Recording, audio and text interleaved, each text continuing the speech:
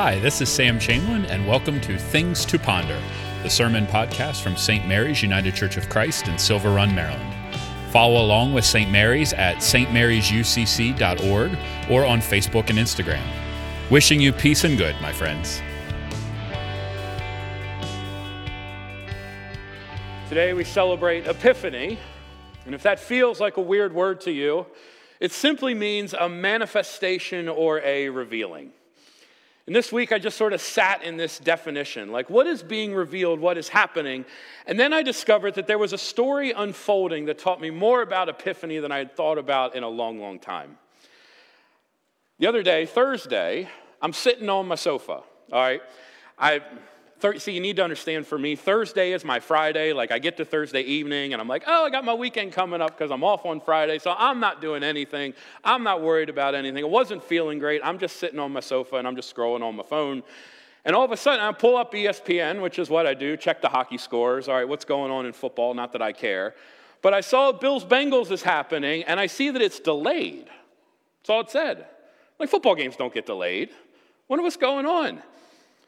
So I turn on the game. I'm like, hon, is it all right if I turn on the game? She's like, yeah, I'm not watching anything. And I turn it on, and there I stumble across what I'm sure you all have heard over the past week, that Damar Hamlin, the secondary player for the Buffalo Bills, is laid out on the field.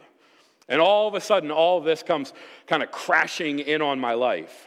And we watched this horrible scene unfold, and I watched as commentator after commentator, for the record, did a beautiful job of stepping into tragedy and trying to help viewers understand what was going on and to feel the emotions of this moment.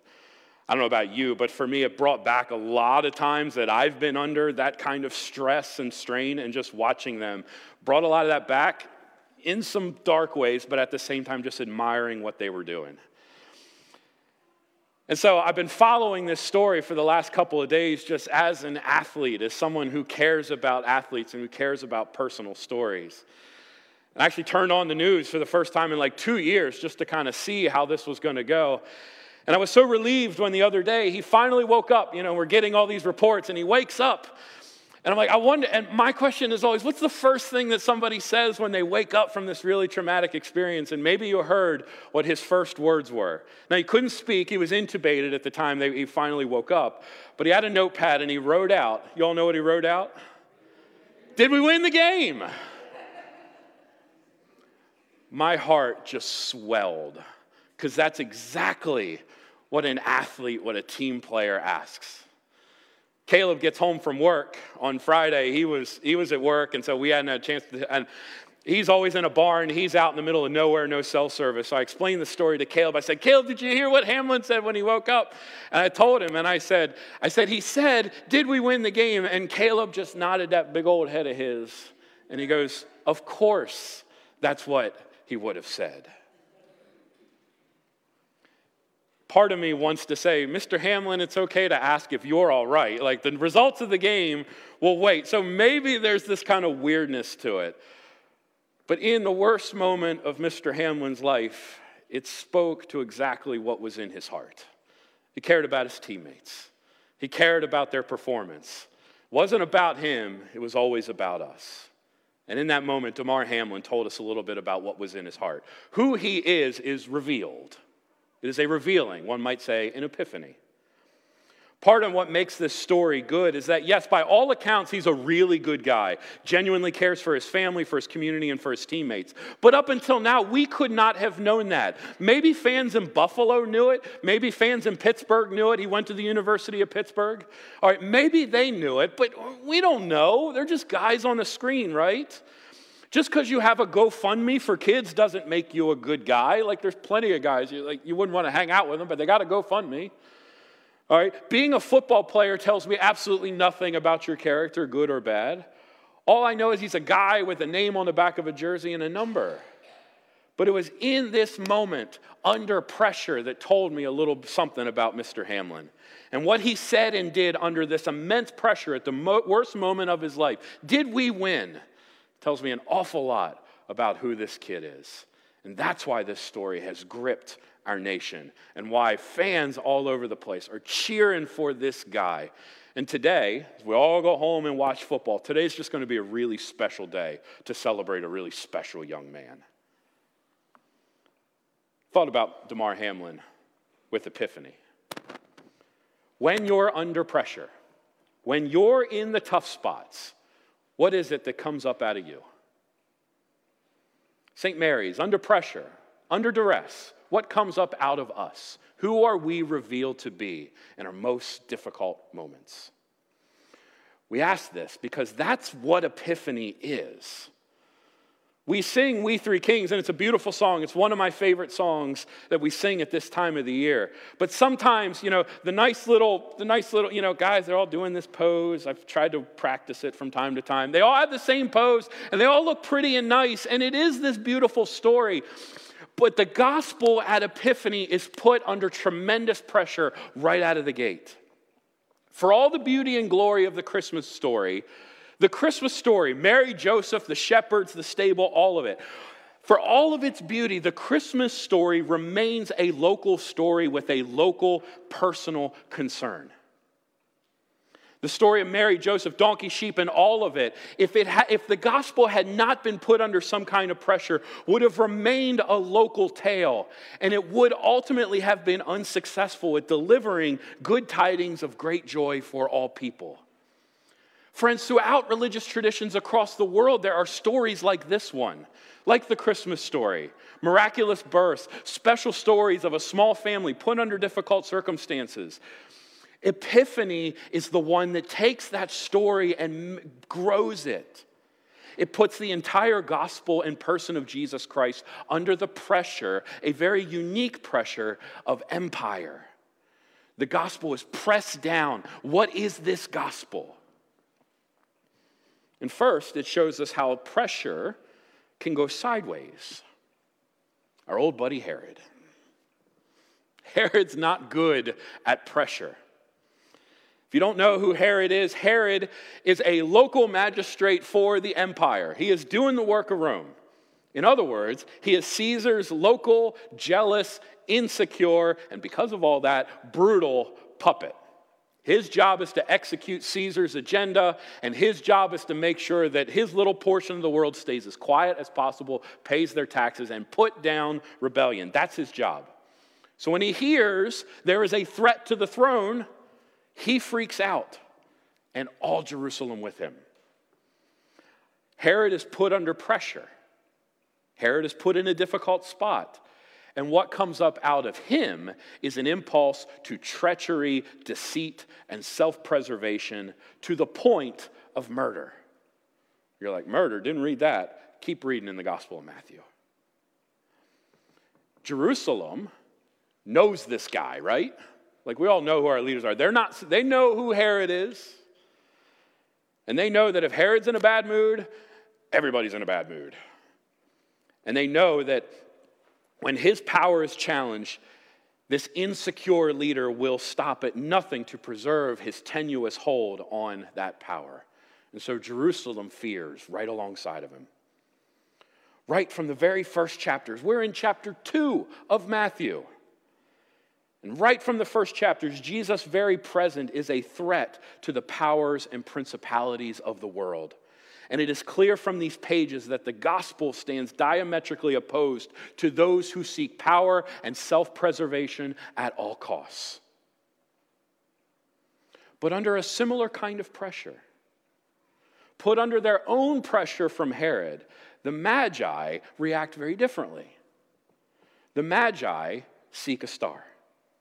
Now consider their journey from another country in a sky of 1,000,000 stars, which you and I, because we live in a technological society, cannot appreciate the beauty of the night sky when it is completely dark. Maybe some of you have been in the mountains and seen it, but around here, I can't even walk out my own house. There's lights all over the place. I don't quite get the stars. That's not a shot. It's just saying there's 1,000,000 stars in the sky.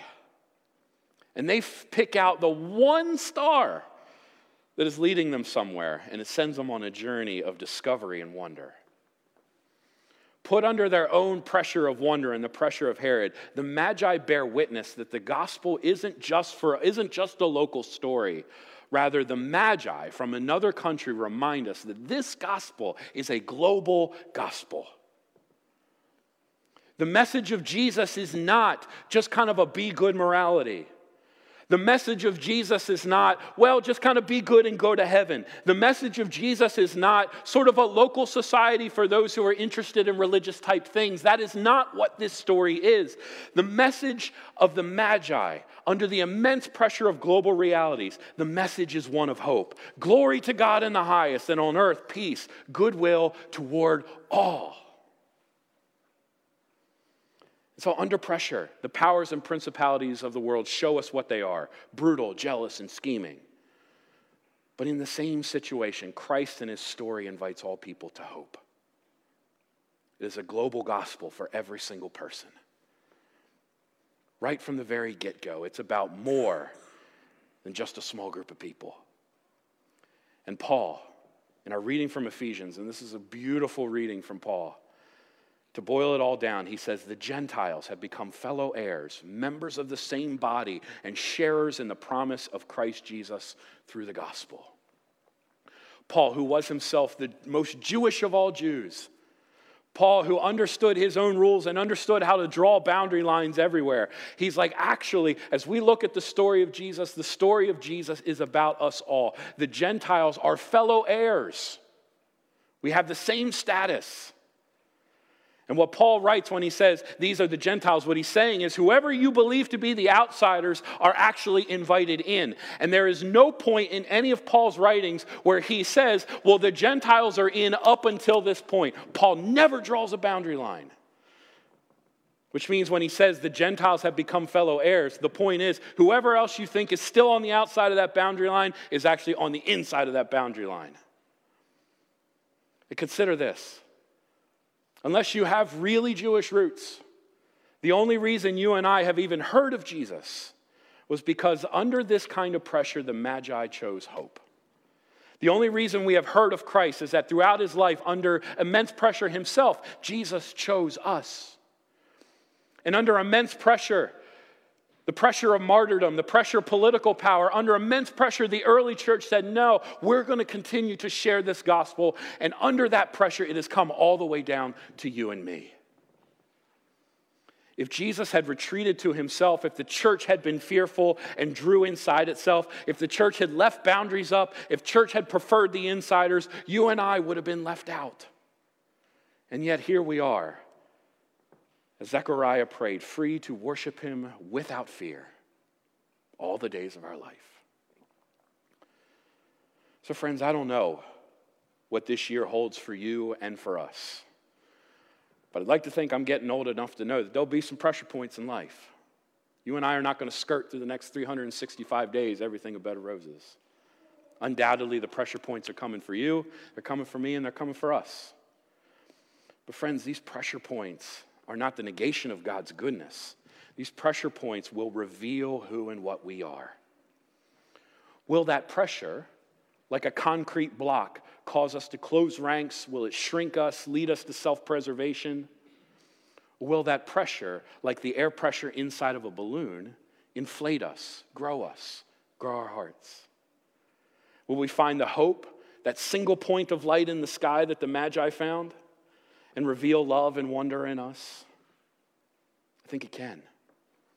So when we feel that impulse to shrink in, let us confess it and grow from that experience. Christ is showing us something of ourselves, and that's a wonderful thing. And when we find ourselves leaning into love and service, sacrifice and wonder, may we take encouragement that God is still doing good work inside of us, and let us keep going.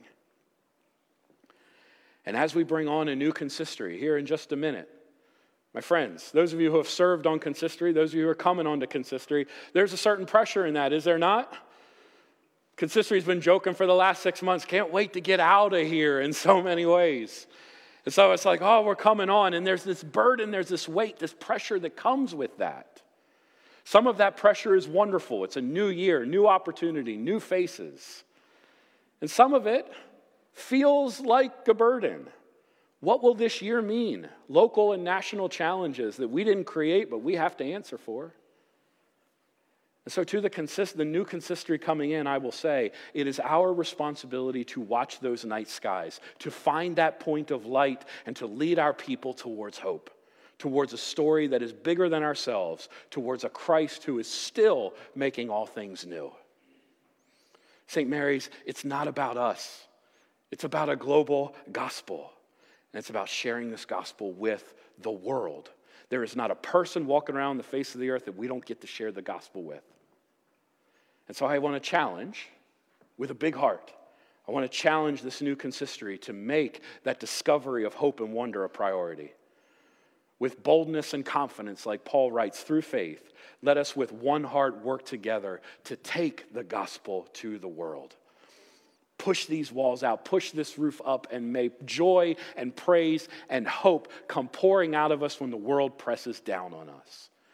And in doing so, because we have no guarantee now, but in doing so, as we follow that star, we will discover, as Paul describes, the boundless riches that are hidden in Christ Jesus. May we follow that star. And in following that star, may we be revealed for who we are and who God is making us to be. Amen.